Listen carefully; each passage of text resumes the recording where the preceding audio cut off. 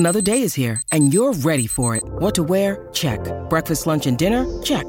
Planning for what's next and how to save for it? That's where Bank of America can help. For your financial to-dos, Bank of America has experts ready to help get you closer to your goals. Get started at one of our local financial centers or 24/7 in our mobile banking app.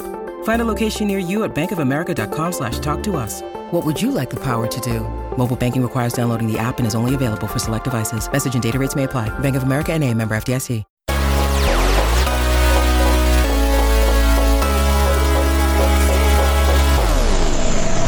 Hello and welcome to the first episode of Inside Out. My name is Billy Samoa Salibi and I'm your host. Through interviews and case studies, I examine how transformational insights have helped propel the lives and careers of exceptionally successful people. These major breakthrough moments teach valuable lessons that will help us in business and in life. My first guest is a personal mentor of mine, Toby Corey. Toby is a serial entrepreneur responsible for managing 3 different billion-dollar businesses, including 2 successful IPOs and the merger of Solar City into Tesla. He currently sits on the board for multiple companies and lectures on the subject of entrepreneurship at Stanford. On the show, we cover a wide range of topics, including a peek inside the world of neuroscience and how different types of brainwave activity can actually help us have more insights. We'll also learn about the Zentrepreneur philosophy. We'll find out what generation he's most optimistic about and what company he feels is the shining example of what a business should look like in the modern world. This show is jam-packed full of insights like these and others, so without further ado, let's get into the conversation with Toby Corey and the inaugural episode of Inside Out.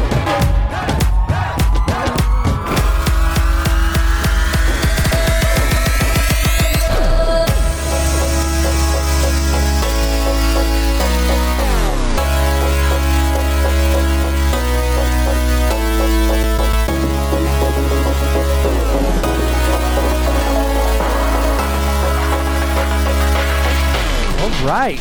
Well, Toby Corey, I am absolutely ecstatic to have you on the show. And when I thought of who would be the ideal first guest for Insight Out, it was you. And I am thrilled that you have been able to make it on the show today. We got a chance to meet at our Solar City days. You were on your second tour of duty. And I had the good fortune of reporting to you. You gave me the opportunity to lead the training org for the sales team. And I'm just so grateful to have you in my life as a mentor, as an inspiration. And you have really just done some incredible things in your life. And there's a lot that you have learned along the way. You, to your own admission, you're imperfect. You're a flawed human being like we all are. But I think the insights that you've, through your journey, through your life journey, have really made you the human being that you are today. And aside from being an incredible person, you also have been lecturing for 9 years at Stanford on entrepreneurship. You've started multiple businesses, taken them public, and have had enormous success. So why don't we start by, first and foremost, I want to say welcome to the show, welcome to Insight Out, and thank you for being my first guest. Billy, I'm so honored. Thank you so much for reaching out. It's great to reconnect with you. We had an amazing run there at Solar City, and then we merged into Tesla, looking to change the world off of this really dirty, bad fossil fuel into a new sustainable energy paradigm. It was an amazing time. Second tour of duty, I think, was better than the first, believe it or not. I got to meet great people like you, and I learned so much. And as I always like to say, relationships far outlive business cards. So it truly is an honor to be on your show. I'm humbled, I'm privileged, and we're going to have some fun today. Looking forward to it. So why don't we start? For those that don't know you, would love to learn more about your story. I mean, I touched on only a few things, but would love to learn about your story, your background, and go back as far as you can and just share kind of your journey. Yeah, God, I'm trying to think where to start. Let me try and simplify things. As I kind of think back, there's, like all of us, we have set points in life, things that really sort of change our course direction, things that really drive us into a certain path, so to speak. And I recall back in the late 1970s, I believe I was a junior in high school, my dad had brought home this little home computer. He had a modem. We plugged it into our phone. And I remember dialing in. My dad was a guidance counselor, and he went to this application online that was all about filling out some questions and not hoping to give you some career guidance. So I just remember hearing that modem. I'm really going to date myself right now, kind of a dial tone and some clicks. And then I remember all of a sudden the screen started flooding with some characters, and I was just blown away with technology and blown away with computers. So when I started college, I was a business major, economics major at Southern Connecticut State. And I wasn't until my junior year, I took a programming course, it was Fortran. And I just knew at that, and this was on a punch cards on an IBM 360 mainframe system. And I remember at that time, like, computers and technology are going to change the world in ways that I can only imagine. And I got excited about that and really followed a strong career in technology. Started out as a software test engineer. I did some programming. I have this inside joke of what do they do with mediocre, subpar programmers and make them product managers. So, and part of that's just finding really what you're good at. And it's not really about following your passion. Passion follows stuff you really enjoy doing that you really get excited about. And I started really learning about how to create great products. And when I was struggling as a programmer, I've been really blessed in finding great mentors throughout my career. And at the time, there was a guy that worked for Nolan Bushnell at Atari. I was working at this company called Coleco. He was just a fantastic mentor to me. And I was telling how frustrated I was. We had other programmers that went to MIT, and it was hard to hold a candle against someone and their programming skills at MIT. But he said, Toby, what do you want to do with your life? I said, I want to start and run my own business someday. He said, great, go into product management. It's like a mini CEO job. You've got to learn about what is an unmet need in the marketplace, how to develop a set of requirements, work with engineers, work with documentation people, work with the sales department, work with the marketing department. And I really followed that path and that career, ultimately getting to a point at Novell where I was running $1 billion business there. And at the time, it was the third largest software business in the world behind Windows and SAP. And then this thing called the internet was born. And I remember downloading a Netscape browser.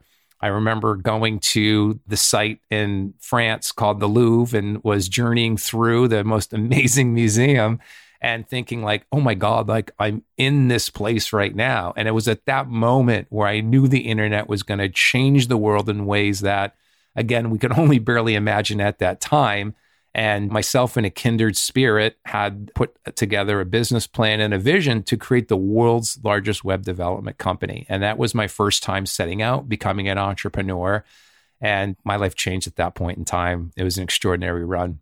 So when you first had your taste of entrepreneurship and you started this company that took off, became the world's largest web development company, and you had half of the Fortune 500 companies that you did business with.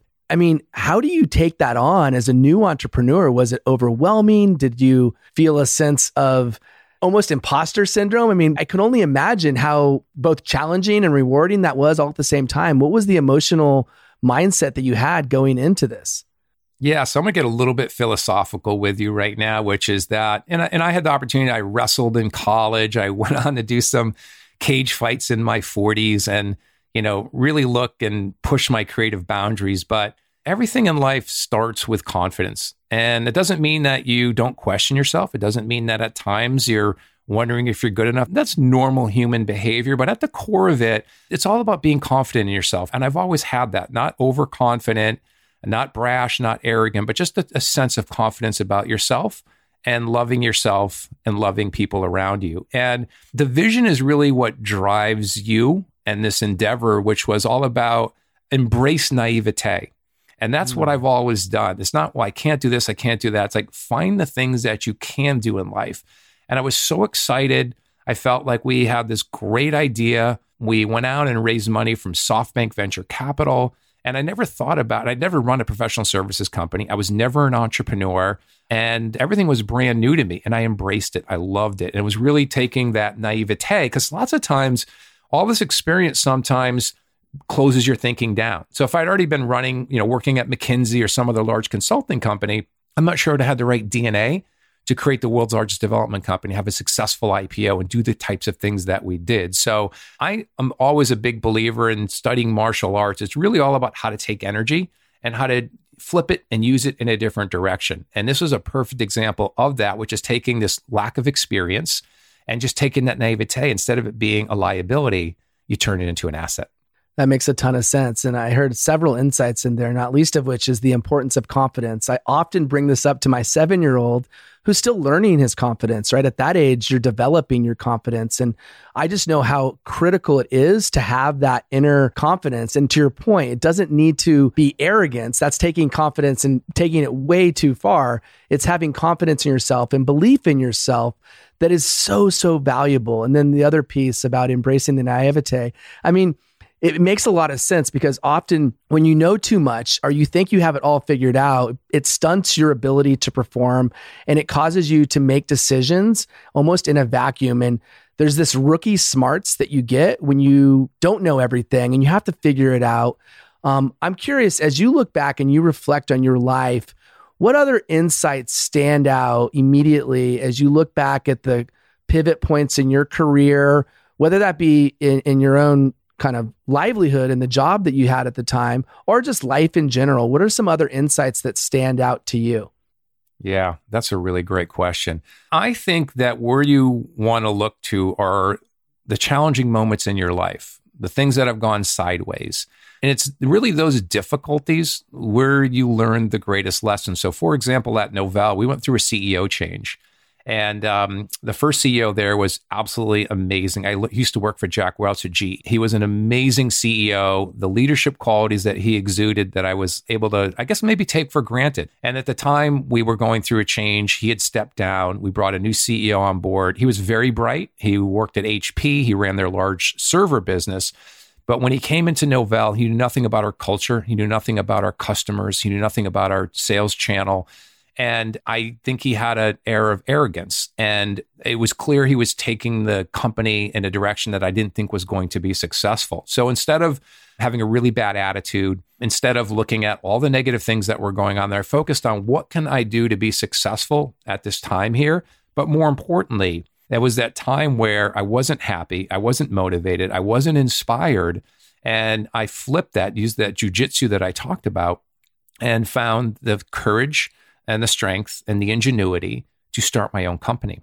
And as I look up at those opportunities in life, you really do learn from your mistakes, and having an appetite for risk and really putting yourself out there during those times when it's easy to do less. It's all about, how do I do more? How do I use my creative spirit in a way that can transcend this moment in time that I'm at? So I really looked at those times in my life where things weren't going well. And again, instead of being bogged down into the negativeness and what's not going right, how do I change my mindset? How do I change the path that I'm on? And it was those moments in time where I think I reflect back on that, where I had an opportunity to learn so much, to be inspired, to be a risk taker, to put myself out there and to fail, and find those moments in time where you're really challenged personally, you're really challenged at work. And those are where the greatest opportunities lie. Yeah, I couldn't agree more. And I think this is a theme that I hear over and over again from people that have had extraordinary success like yourself. It's not being afraid of failure, but it's being able to embrace the failure that you have and make the adjustments in your life, in your business, to learn from what happened and help you become the person that you are. And whether that mean, in your case, you're starting your own business, and learn from the examples that were set, either positive or negative, and learn from the mistakes that were made and make those adjustments. I've heard you talk about regrets and really living life without regrets. And that's a philosophy I believe in my core. I used to have on my baseball hat, no excuses, no regrets. And it's not that I don't think that I've made plenty of mistakes. I've failed a lot in my life, but I want to learn from those mistakes. Talk a little bit about when you started to realize that regrets were something that you just didn't have. Yeah. Coming off of this huge success at US Web, I know for a fact I was arrogant. I know for a fact that I was full of myself and overly confident. And it took to have some failed startups where you see true character emerge and the real lessons emerge. And I've always preached this in every organization that I've worked at, both from a personal and a professional standpoint, is that you can never judge someone's character when things are going well, because everyone is going to be great, right? Oh, we're making our number this year. We created a great product, and on and on and on. But when stuff really starts to go sideways, and the shit starts to really hit the fan, how do people react in those moments in time? Do they flee? Do they run? Do they start pointing fingers? Do they play the blame game? And it really is those times where true character is what I look for. And it was those times where I had to have those failures, I think, where I could become humble and really start connecting with the true person that I am and set me off on a really interesting sort of spiritual journey.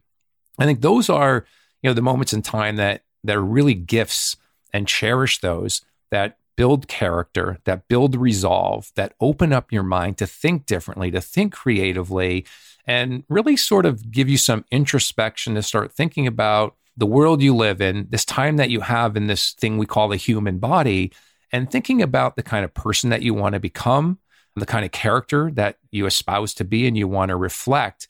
And more importantly, what indelible mark are you going to leave on planet Earth when you leave?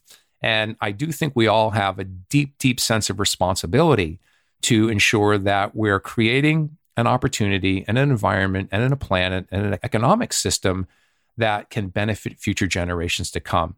And I think we've got a lot of work to do to course correct the current path that we're on today. Yeah, and I know you've spent a lot of time both thinking about this, but also acting in ways that will help us in all of those areas. You've also in the past described yourself as a restless soul, which I find that fascinating. And I completely relate to that. But describe, when you say that, what do you mean? Yeah.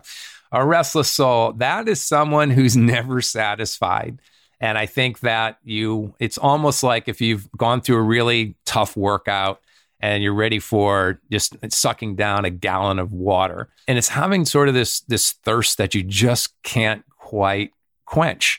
And that's when I sort of look at a restless soul where always striving, always driving, have a sense of urgency, a sense of purpose in your life.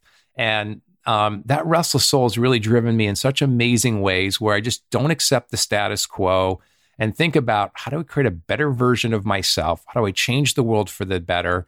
What kind of indelible mark am I trying to leave on the planet? And that restless soul, I think, lives in all of us. And if you just give it a chance to let it come out, let it drive you a little bit, sort of step out of this world that I call, the zombie world and the path of many, into thinking differently. And that's the thing that makes our species so special here on planet Earth, which is that we all have this incredible, infinite ability to create. We're all born with it. As a matter of fact, if you ever hear Jeff Bezos talk, he reflects back on when he wants to be his most creative. He puts himself back into the 6-year-old mindset. And if you think about, if you spent any time with young children, there's nothing they can't do. The world's an amazing place for them. They're happy, they're smiling before they enter this, zombie world or the superstructured world or the status quo world. It's just literally, you look into their eyes. I've got a 1.5-year-old grandson, and all I see is like wonderment. I see excitement. I see infinite capacity to think and create. And that's the magic that we all have, right? And that you can tap into that any point in your life. You just have to decide to do it. Man, I don't even know where to begin because there's so much that I want to talk about. I'm like, oh, I want to talk about that. No, that. Let's talk about this child mindset, because I know you've both studied yourself, but also really taken on the studies of others with regards to the human brain, specifically looking at the brain of a 2-year-old and then of a 25-year-old and then of a 50-year-old.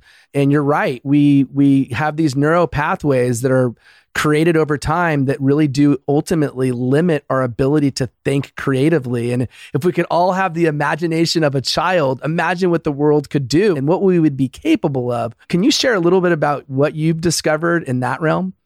Yeah. So as you pointed out at the beginning of the show, I'm so blessed. I just finished teaching my 9th year of entrepreneurship at Stanford. It's an amazing place. It's an amazing opportunity. And one of the speakers that we booked several years ago was Dr. Eagleman. He's a world famous neuroscientist. You can go look him up on YouTube. He's incredibly gifted. He wrote a book. I read it. It was a fantastic book, but he really educated me in our class on that dynamic, which is that they imaged the brains of 2-year-olds and basically measured neuroplasticity, which shows the volume and size of your neural network. And obviously, the larger it is, the bigger the network is, the more creative that you are. And over time, and 100% of all human beings, they remeasured that neuroplasticity, fast forward 25 years, so at 27 years old, it had degraded 25%. And then they re-imaged 25 years later, and it had then again degraded another 25%. So a total of 50%. It's like anything in life, right? If you stop using it, then you lose that capability, you lose that skill. If you started playing guitar or whatever passion that you have, you stop playing that or stop playing basketball, then your skills begin to erode. Yep. Your brain works exactly the same way. So the challenge really is that, how do I not lose all this amazing gift that I'm born with, this neuroplasticity? And there's so many great things that you could do, and unlocking your unlimited ability to create many awesome things in the world, right? And so Dr. Eagleman just did a fantastic job of talking to our class about that. And it just really inspired me to think about the world differently. When you don't use a muscle, it's amazing the atrophy that happens as a result. And your brain, guess what? It's the big giant muscle.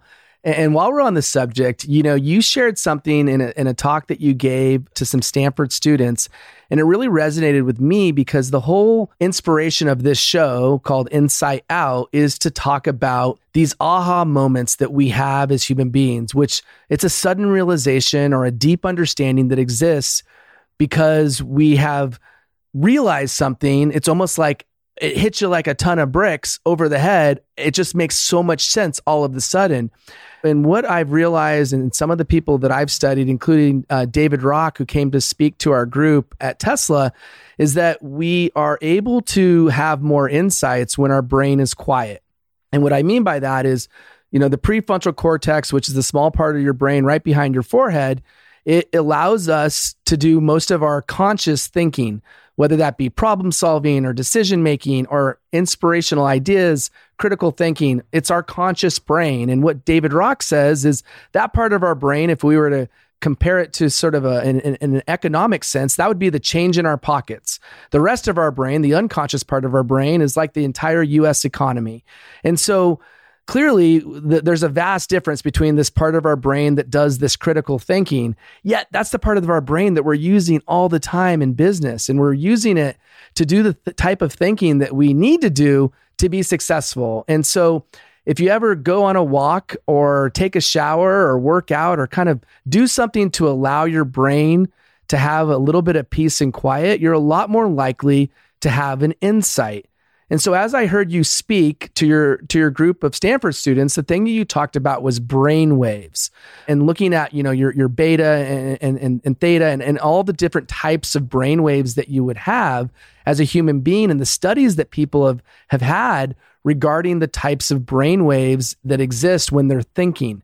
Wondering if you can kind of dive in this space and talk a little bit about what you've discovered and how brain waves actually matter to our ability to think and to have the types of insights that we need to have more frequently. Yeah, that's another really great point, Billy. So I believe that we live in the most manipulated, most brain pollution era of humanity.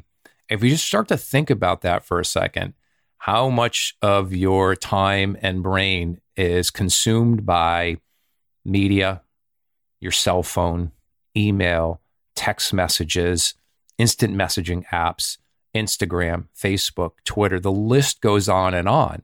And when that is basically just consuming, there's only so much capacity that your brain can handle at any point in time. As a matter of fact, I'll ask a trivia question of your audience members out there, is that what percent of human beings can really multitask? Mm-hmm. And the answer to that is less than 2.5%. I mean, we try to, we're context switching all the time, but we can't do that. So when you are literally just absorbed by all of this technology that is absorbing all of your attention, all of your energy, all of your brain, then there's no capacity and there's no room to do anything else other than, I got to get that email done. I got to pick up my kid from soccer practice. Let me check my voicemail. Let me check my phone. And you're just completely absorbed. So you literally have got to unplug.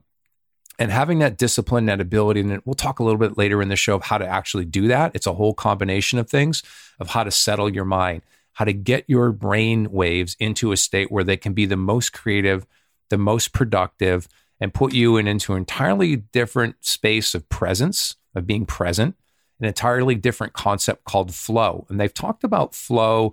Athletes talk about this all the time.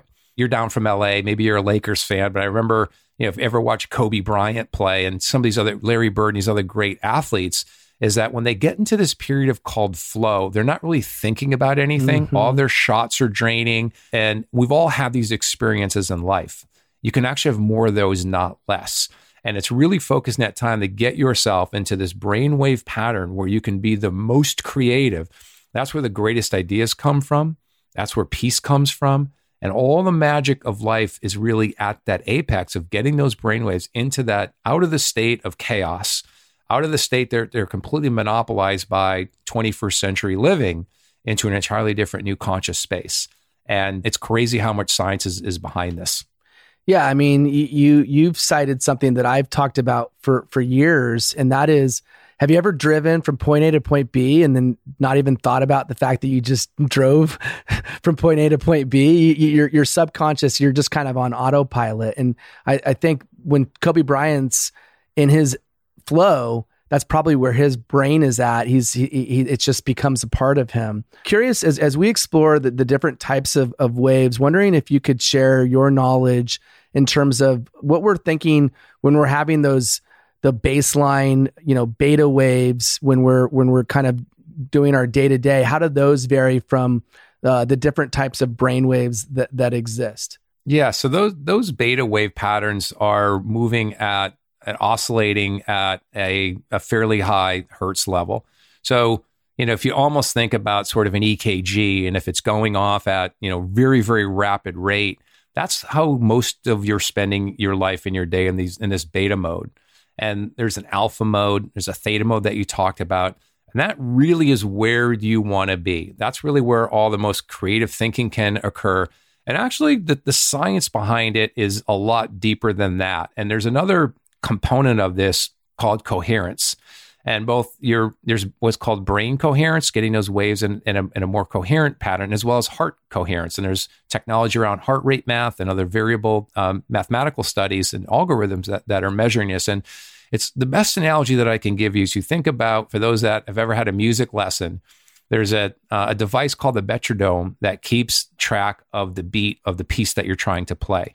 It ticks back and forth. And that's the beat of that. So if you imagine going into a room and there's 1,000 of these metronomes and they're all going off in their own different, in an incoherent way, that's largely how your brain's operating in a beta phase most days, where there's just tons of noise, your body's not moving in rhythm, things are completely preoccupied, completely out of sync. There's no coherence in there. And then when you're able to unplug from that, lots of folks find meditation, other crafts, going to a cooking class, going to a painting class, learning to play guitar, a walk in nature, a walk on the beach. There's so many ways to unplug to get yourself into more of an alpha or gamma state where your brain can calm down, your brain can really relax, and then that's when the magic can really occur, where there's nothing that's impossible, completely changing your attitude, completely changing your mindset into shifting, whether it's making the job you currently have better, bringing more energy into that and light into that period of your life or that job that you're in, or thinking about the next thing that you want to do and how to stay on this really, really creative path, how to really think differently. And then your brain starts to work in a much more coherent way, and your heart rate comes into a much more coherent way. It's healthier for you. Think about, when your body can really align itself with this extraordinary energy source that is pulsing throughout the entire universe. And I was reading another article recently, which was, if you think about the length of the Mississippi River, I think it's about 2,500 miles long. And so think about that as the extent of all of the different energy frequencies that exist in the universe. We're able to comprehend less than an inch of that. So this ability that we all have to tie into, I believe in a greater power. I don't think we have to get into a religious conversation today, but I absolutely believe there's something after this human life that we have. And it's to think about the universe, how infinite it is, how little we really know about that. 13.8 billion years old to what we know. And then just think about planet Earth for a second. 4.5 billion years old, existence of human conscious humanity, just in the very last stages. But just think how glorious and beautiful this planet is. The beautiful biodiversity that we have here, the magicness, if it's the right distance from the sun, it's rotating at the right spin rate, all these things have to occur. It's hard to think that this is really random or there's not some intelligence to the universe, intelligence that lives in us all. And I believe deeply in that. And that's what we all have this ability to tap into, to change the world, to do things that we really want to do, think about the legacy that we want to leave behind, and start really being inspired by how do we set up future generations to come. That's what gets me really excited. You've touched on a topic that I really want to explore, which is the future generations, which I know is something that's near and dear to your heart and something that really has become a huge passion of yours, not least of which because you're exposed to new ideas and thoughts just by virtue of being a lecturer at Stanford. I'm sure you're encountering and meeting all sorts of incredible, young, talented, and passionate individuals that are just hungry to change the planet. And so I'm curious, you mentioned something on one of your talks, and it was talking about an insight that you had when you watched the younger generation, specifically the students that survived the Parkland shooting,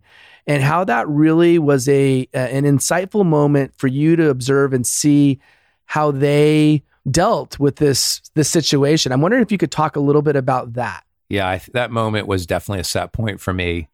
And it brought into, kind of 8 years of focus at teaching at Stanford. And it was an amazing moment as I remember tuning into CNN and seeing several high school students on camera and the sharing their point of view with the most incredible intellect, clarity, deep understanding of the issues. Unfortunately, today we're dealing with 2 other mass killings in Texas and in Ohio. And I remember listening to these students talk about their positions on policy issues around gun control. And they were so articulate that they were so far ahead of where I was in high school at that time. They were so far ahead of where I was in college at that time. And it was just an incredible awakening for me and gave me incredible hope that this future generation, Generation Z, is thinking about the world like no other prior generation of its time. And I think part of that is, the internet's is both a curse and a blessing. As we opened up this show, I tend to, I think about people asking, was the glass half full or half empty? For me, it's always overflowing. And I think about that opportunity and that I remember doing book reports back in 4th or 5th grade. We had World Book Encyclopedia. And that was the extent of my knowledge of going to the library. And you think about the body of knowledge that exists today, it's extraordinary. As I look at the value that I think that's created for future generations to come, which is to acquire knowledge at a far faster rate than any other prior generation, how to assimilate that and how to turn that into wisdom. And I know that in my teachings, it is just amazing to see the type of people that they want to become. It's completely different than any other prior generation, even millennials. I've got 2 daughters that are millennials, and I'm seeing something very different. They deeply care about the people they want to become, the kind of character that they're aspiring to build, the types of companies they want to create, the types of companies that they will work for, the types of companies that they won't work for, the types of cultures that they'll accept, the types of cultures that they will reject. They're concerned about the planet. They're concerned about our economic system, concerned about all these, significant paradigm shifting issues. And I'm so refreshed and so inspired to see how much they're focused on changing the world. And it just, as I said, gives me just such extraordinary hope that everything is going to be fantastic, despite some of the massive challenges that we have today, a massively polarized political environment today, and to see the challenges that we have in climate change, the challenges that we have on an economic system that works for more versus few, and the way they're thinking about solving these problems. And that's where I think the magic of the world truly rests. And it's all about inspiring more creativity for greater good. That's what gets me really excited. And that's where I want to be part of this movement, help inspire this movement, help electrify this movement because it doesn't need much. It's already headed in the right direction. How do we expand it? Right. The kindling's there. If we could just, help it turn into a roaring fire, it can't help you feel optimistic and see that water overflowing as you described. And I totally agree. And you've said in the past, the internet's a transformational tool, which it is. And yeah, there's two sides to that coin. You talked about sort of the negative, right? And the social media, and we all see that. But the flip side of that coin is there's an awareness that's happening. There is a consciousness that's evolving and changing as a result of this knowledge that's being gained at a record level. And when you see these young people who they don't know a world where the internet is not there, right? The only thing they know is the internet exists. And so when I talk to my 7-year-old, he knows to go talk to Alexa or to type something into Google at 7 years old. Whereas you and I, we would have the odd book report here and there, or the odd time in the library where we'd gain some knowledge, but it's nowhere near at the level that exists today. And so I think, if I'm not mistaken, part of the movement that you've created really taps into this. And I want to dive in on what a Zentrepreneur is and Zentrepreneur.life. There's a lot to it. And so I'd love to unpack that and learn more about what the catalyst of this movement was for you and where it's at today.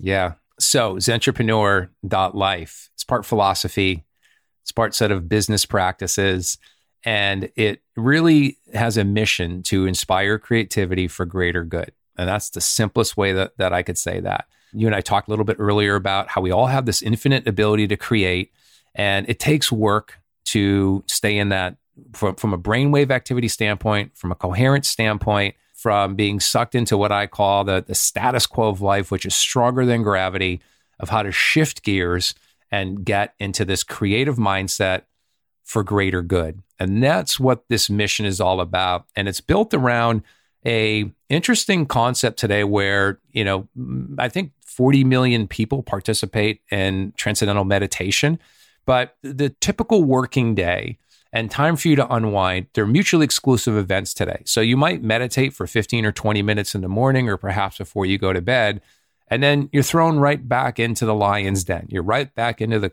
craziness of work. And I think you can actually walk and chew gum at the same time. I don't think those things have to be mutually exclusive. And I think that there's an opportunity for companies to do extraordinary things. And I talked about one company in particular that I think is the shining light, and that's Patagonia. And Patagonia, Vaughn, the founder, the thing that really resonated with me, he talked about this message to his customers, which is that I hope this is the last jacket you buy. Now, what clothing company would wish that this is the last piece of apparel that you ever bought them and actually mean it, right? Right, exactly. And actually mean that. He does. The company does. The company literally can walk and chew gum at the same time. Their employees love working there. One of the greatest cultures in the world. They love working there. They feel appreciated. They're well compensated for the value that they create there. They're like a second family there. They're revered by their customers. Obviously, I'm a huge fan and a huge customer, but their customers love them. You can bring your old apparel back. They're recycling. As a matter of fact, I got an email today about recycled bags that they're doing. They've hauled out like 100,000 plastic bottles out of the ocean. They're using that for the lining of their new travel gear bags. And it's extraordinary to see that they can do it all. They built a great company that their customers love. They charge a fair price for their products. They promote and mean sustainability. They promote and mean focusing on the climate change challenge that we have. They're activists in that area. Their shareholders are super happy with the performance of the company. They've got a very strong balance sheet, employees and customers that love them. There's no reason in the world why virtually every company can't lead by example like a company like Patagonia. And that's what Zentrepreneur life is really all about. Treating people really well, like human beings, treating the planet like you care about it for future generations to come, focusing on constantly upgrading these antiquated paradigms that we have today. Political systems bought and paid for. How does that serve the people today? When lobbyists literally run Congress, lobbyists run the Senate, They run the House of Representatives. They run the Oval Office. With the fact that we're still mining and burning fossil fuel, when we know what it's doing to the planet, we know that we're creating this massive environmental debt for future generations to come. I'm getting super pissed off even talking about it because it's just so unconscionable. And where my eyes really opened up, I served on this board of directors with Dr. Richard Leakey, and he was one of the early pioneers understanding the massive existential threat of climate change and the fact that we are rapidly eroding biodiversity, which is the key to sustainability, which is the key to climate change. And I'll share one other small story with you because I remember getting to spend some time with him on this board I was on. And he was talking about this story about, hopefully some of your listeners out there have heard of this awesome show called Whale Wars. And Whale Wars is about a nonprofit organization, fleet of boats that are going in international waters with fighting these fishing boats that are slaughtering whales. They are having amazing success. But Paul Watson was the guy that started Whale Wars. He used to work for Greenpeace, and he realized that the tactics that they had been deploying weren't changing the behavior. And he pulled a page out of Dr. Richard Leakey's book. So Dr. Richard Leakey in the early 90s was running all of Kenya Wildlife Services. He was the second most powerful political figure in Kenya at that time. His organization was 500,000 strong, and they were losing the war to poachers. And he decided that he's going to take some very drastic measures, some very creative measures, and he militarized a section of his Wildlife Services organization to shoot and kill poachers on sight. And because of that, he had many attempts on his life. As a matter of fact, someone was able to sabotage his little puddle jumper plane. It crashed. He survived. He's amputated from the knees down. But that's what gets me excited is courage, conviction, doing the right thing for the right reasons, this aspect of righteousness. And the platform is really about inspiring that righteousness, right? Inspiring that infinite creative ability that we all have, because that's where you create a great economy by completely reinventing all these broken, antiquated, old paradigms that we have, not through the traditional ways that we've done it. It's by creating great new companies, creating great new jobs that pay people really well, that are focused on greater good for more, not less. And the economy today works for very few. This generation has an entirely different point of view on the type of change that they want to have on the world. And man, they are going to get it done. So I want a front row seat to that. I want to be part of that. And that's what the platform's all about. Yeah. I mean, look, you're somebody that has walked the walk and has joined and aligned yourself with companies that are doing the right thing. And sadly, there are too few companies like a Patagonia or a Solar City or a Tesla. And so, I'm just going to share a couple of facts that you shared, which I think would be valuable for the listeners to hear, just so it hits home. So you talked about the planet, right? We only have one planet, right? So deforestation, 46% of our trees, over 100,000 acres cut down each day.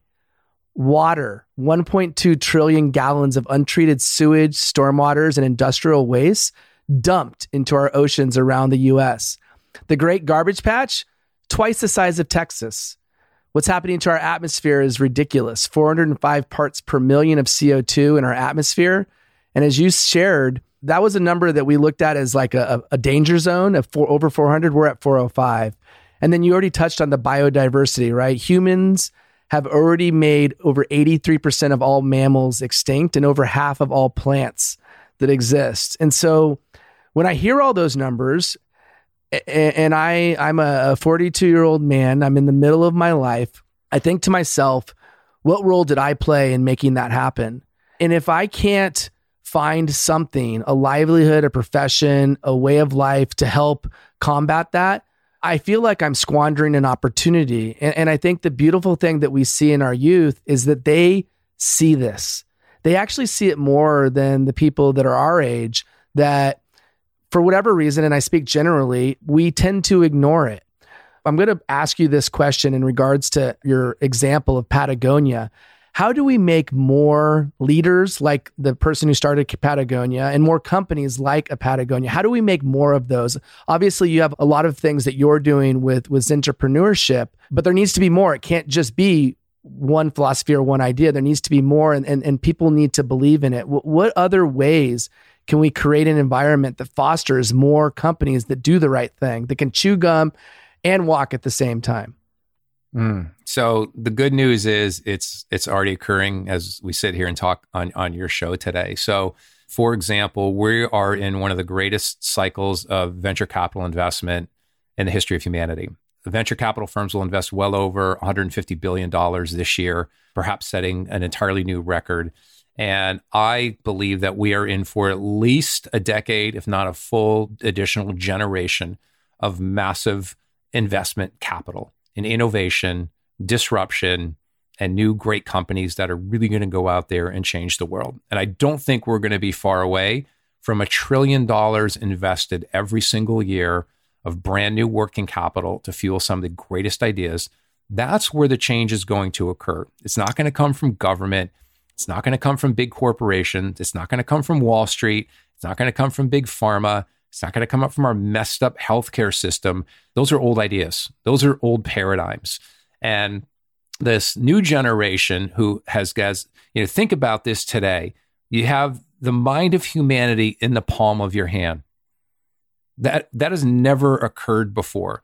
And you talked about this, is that it's a tool, right? For those that understand how to use the tool, it is the most powerful tool and capability that humanity has ever seen, right? And understanding how to use that, which this Generation Z does, and how to apply that in the most creative way forward to solve some of the biggest, most taxing challenges that we have is a sight to see. So I see all of the work that's going on in social impact area.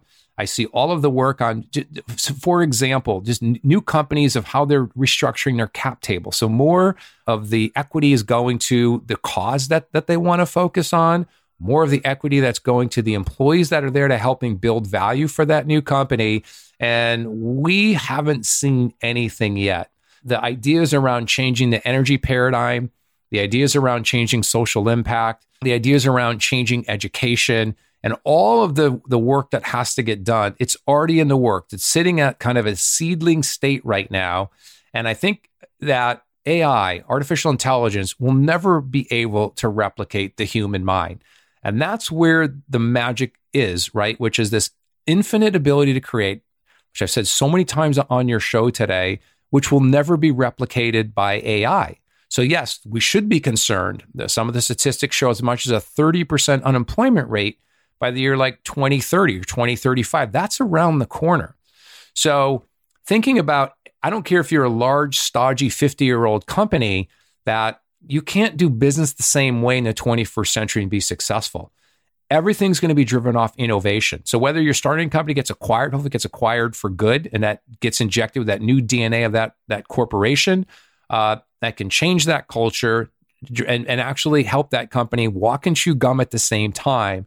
But we are going to see the most massive wave of new companies that are going to disrupt, that are going to innovate, that are going to change these antiquated paradigms that we all have.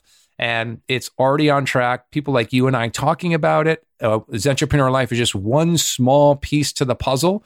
I'm humbled that can be part of this, but it's all about contribution. And where magic comes in, where change occurs for good and bad, it's all about organic grassroots effort. Nothing's ever going to happen from the top down.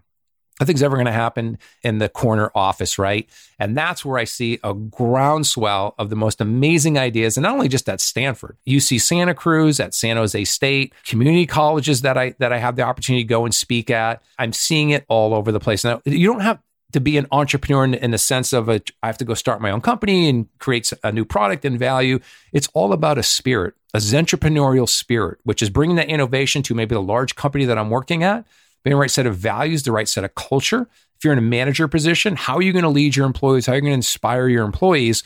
And they're roughly about 22 principles that it's just the start of a dialogue. It's the start of a conversation. I want to open source those. And where they originated from, these Zentrepreneur principles, was really from my students at Stanford, 9 years of teaching there, having the opportunity to work with some of the greatest business minds on the planet, Elon Musk being one of those. And my work around spirituality and Buddhism and Zen, incorporating that into a conversation. And that's where we're at right now. So I'm inspired. I'm excited. I want to be part of this movement. And man, we are going to change the world in ways we can barely imagine as we sit here and talk today. Yeah, I know. I mean, you're getting me pumped up, and you brought up, you literally took the words out of my mouth, because I was going to bring up your 22 ethical principles, which as you share on the website, which are centered in gratitude, equanimity, natural life flow, service mindset, and really a deep connection to nature. It seems to me that evolved and developed through the students, if I'm hearing you correctly. And curious if you could share a little bit more into the creative process of how those were created. But then also talk about, I know last year you did the Zentrepreneur Symposium series.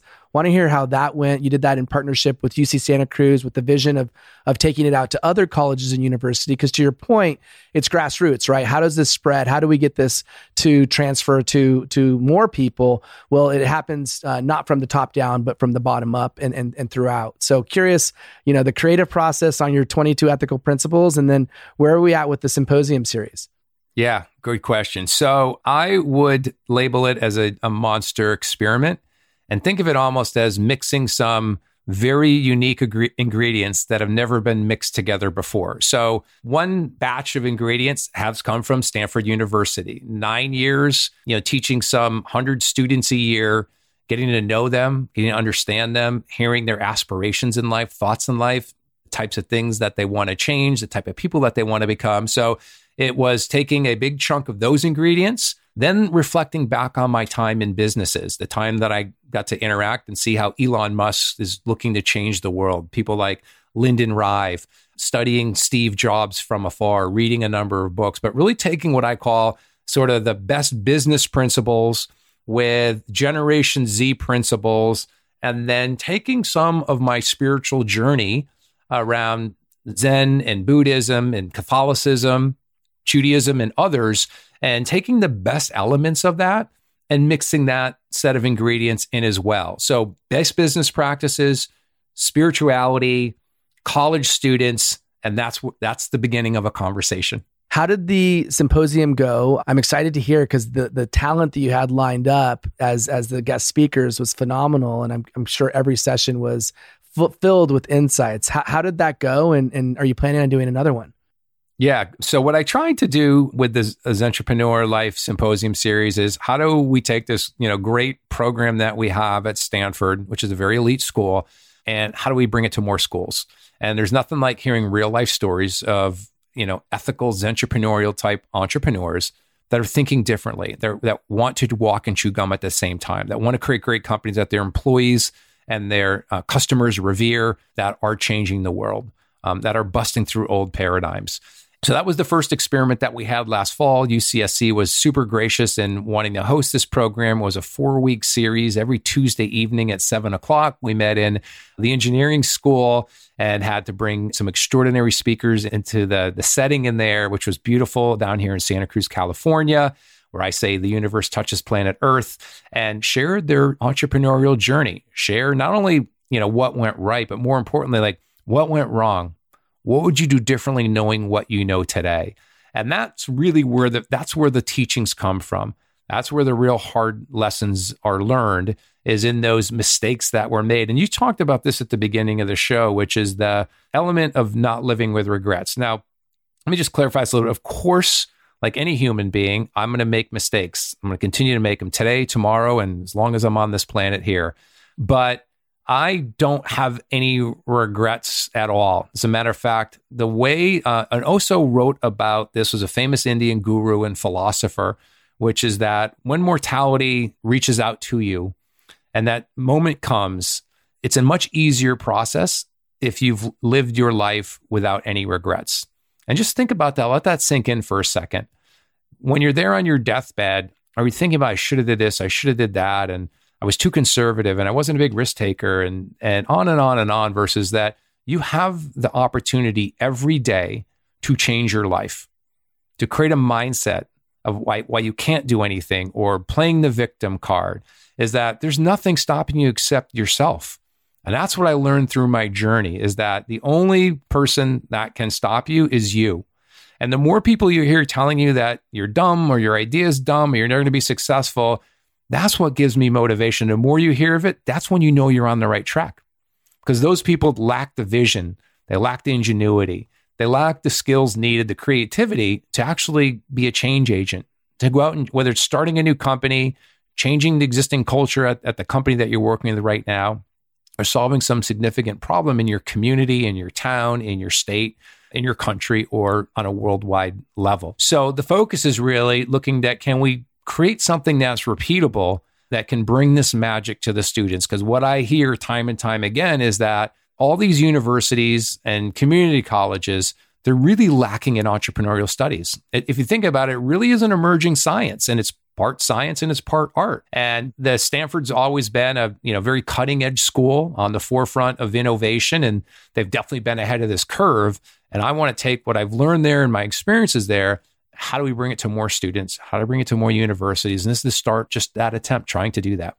Yeah, and I think it couldn't happen at a better time. You already highlighted this a bit, but I want to go a bit deeper in where we're at today in this unique moment in time. And you used a Greek word to describe where we're at right now. And I don't know if it's one that you used quite frequently or not, but I was inspired by it because I think life is about timing. And when we can do the right thing at the right time, magic happens. And the task at hand is no small one: to engage, inspire, motivate, and provide the type of guidance, direction, and insights that will help the youngest generation do the magical things that they're capable of is a huge endeavor. You can't take it lightly, but want you to maybe just describe again why we're at this point, and maybe if you could share this Greek word that describes the moment we're in.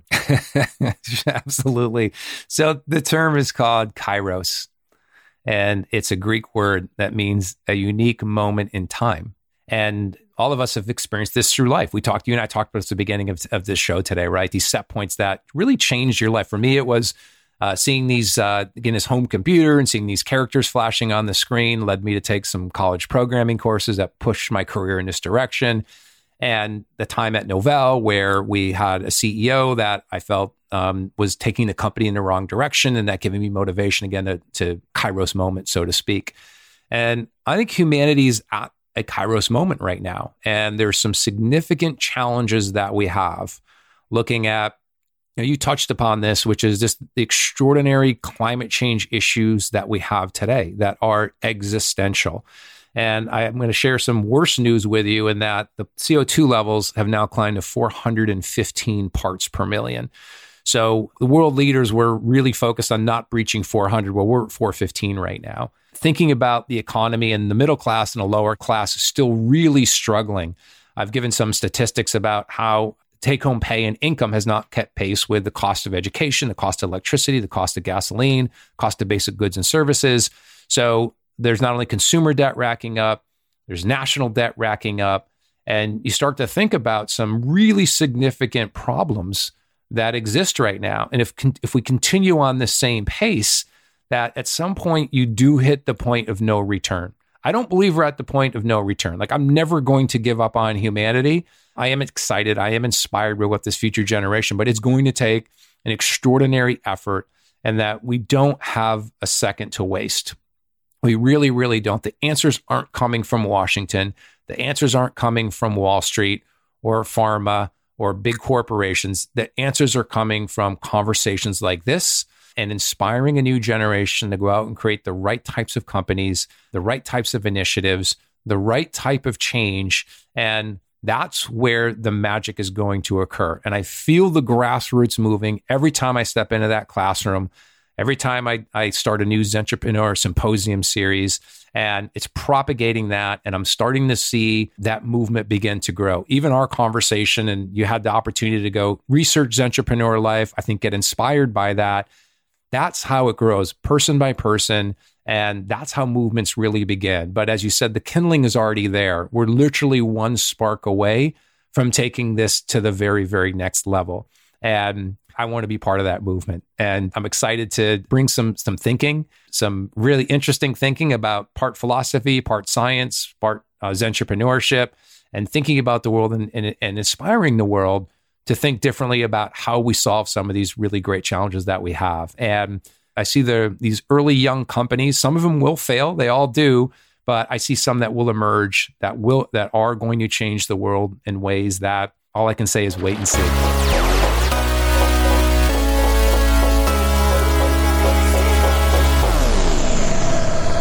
Thank you for listening to this episode of Insight Out. I hope you enjoyed the show, and I really hope you took away some valuable insights that will help you in your career, in your business, or in your life. If you haven't already, please subscribe and rate the show on your favorite podcast platform. This is extremely helpful, and I can't tell you how much I would appreciate it. Also, if you haven't checked out our website yet, you can find us on the interweb at insightoutshow.com. On the site, you'll find tons of great content, including all of our podcast episodes, videos, blog posts, and the all-important link to support this show through Patreon. If you're not familiar with Patreon, it's an amazing platform that helps creators gain the support they need to continue creating. And remember, your next life-changing breakthrough moment may happen when you least expect it. Insight out.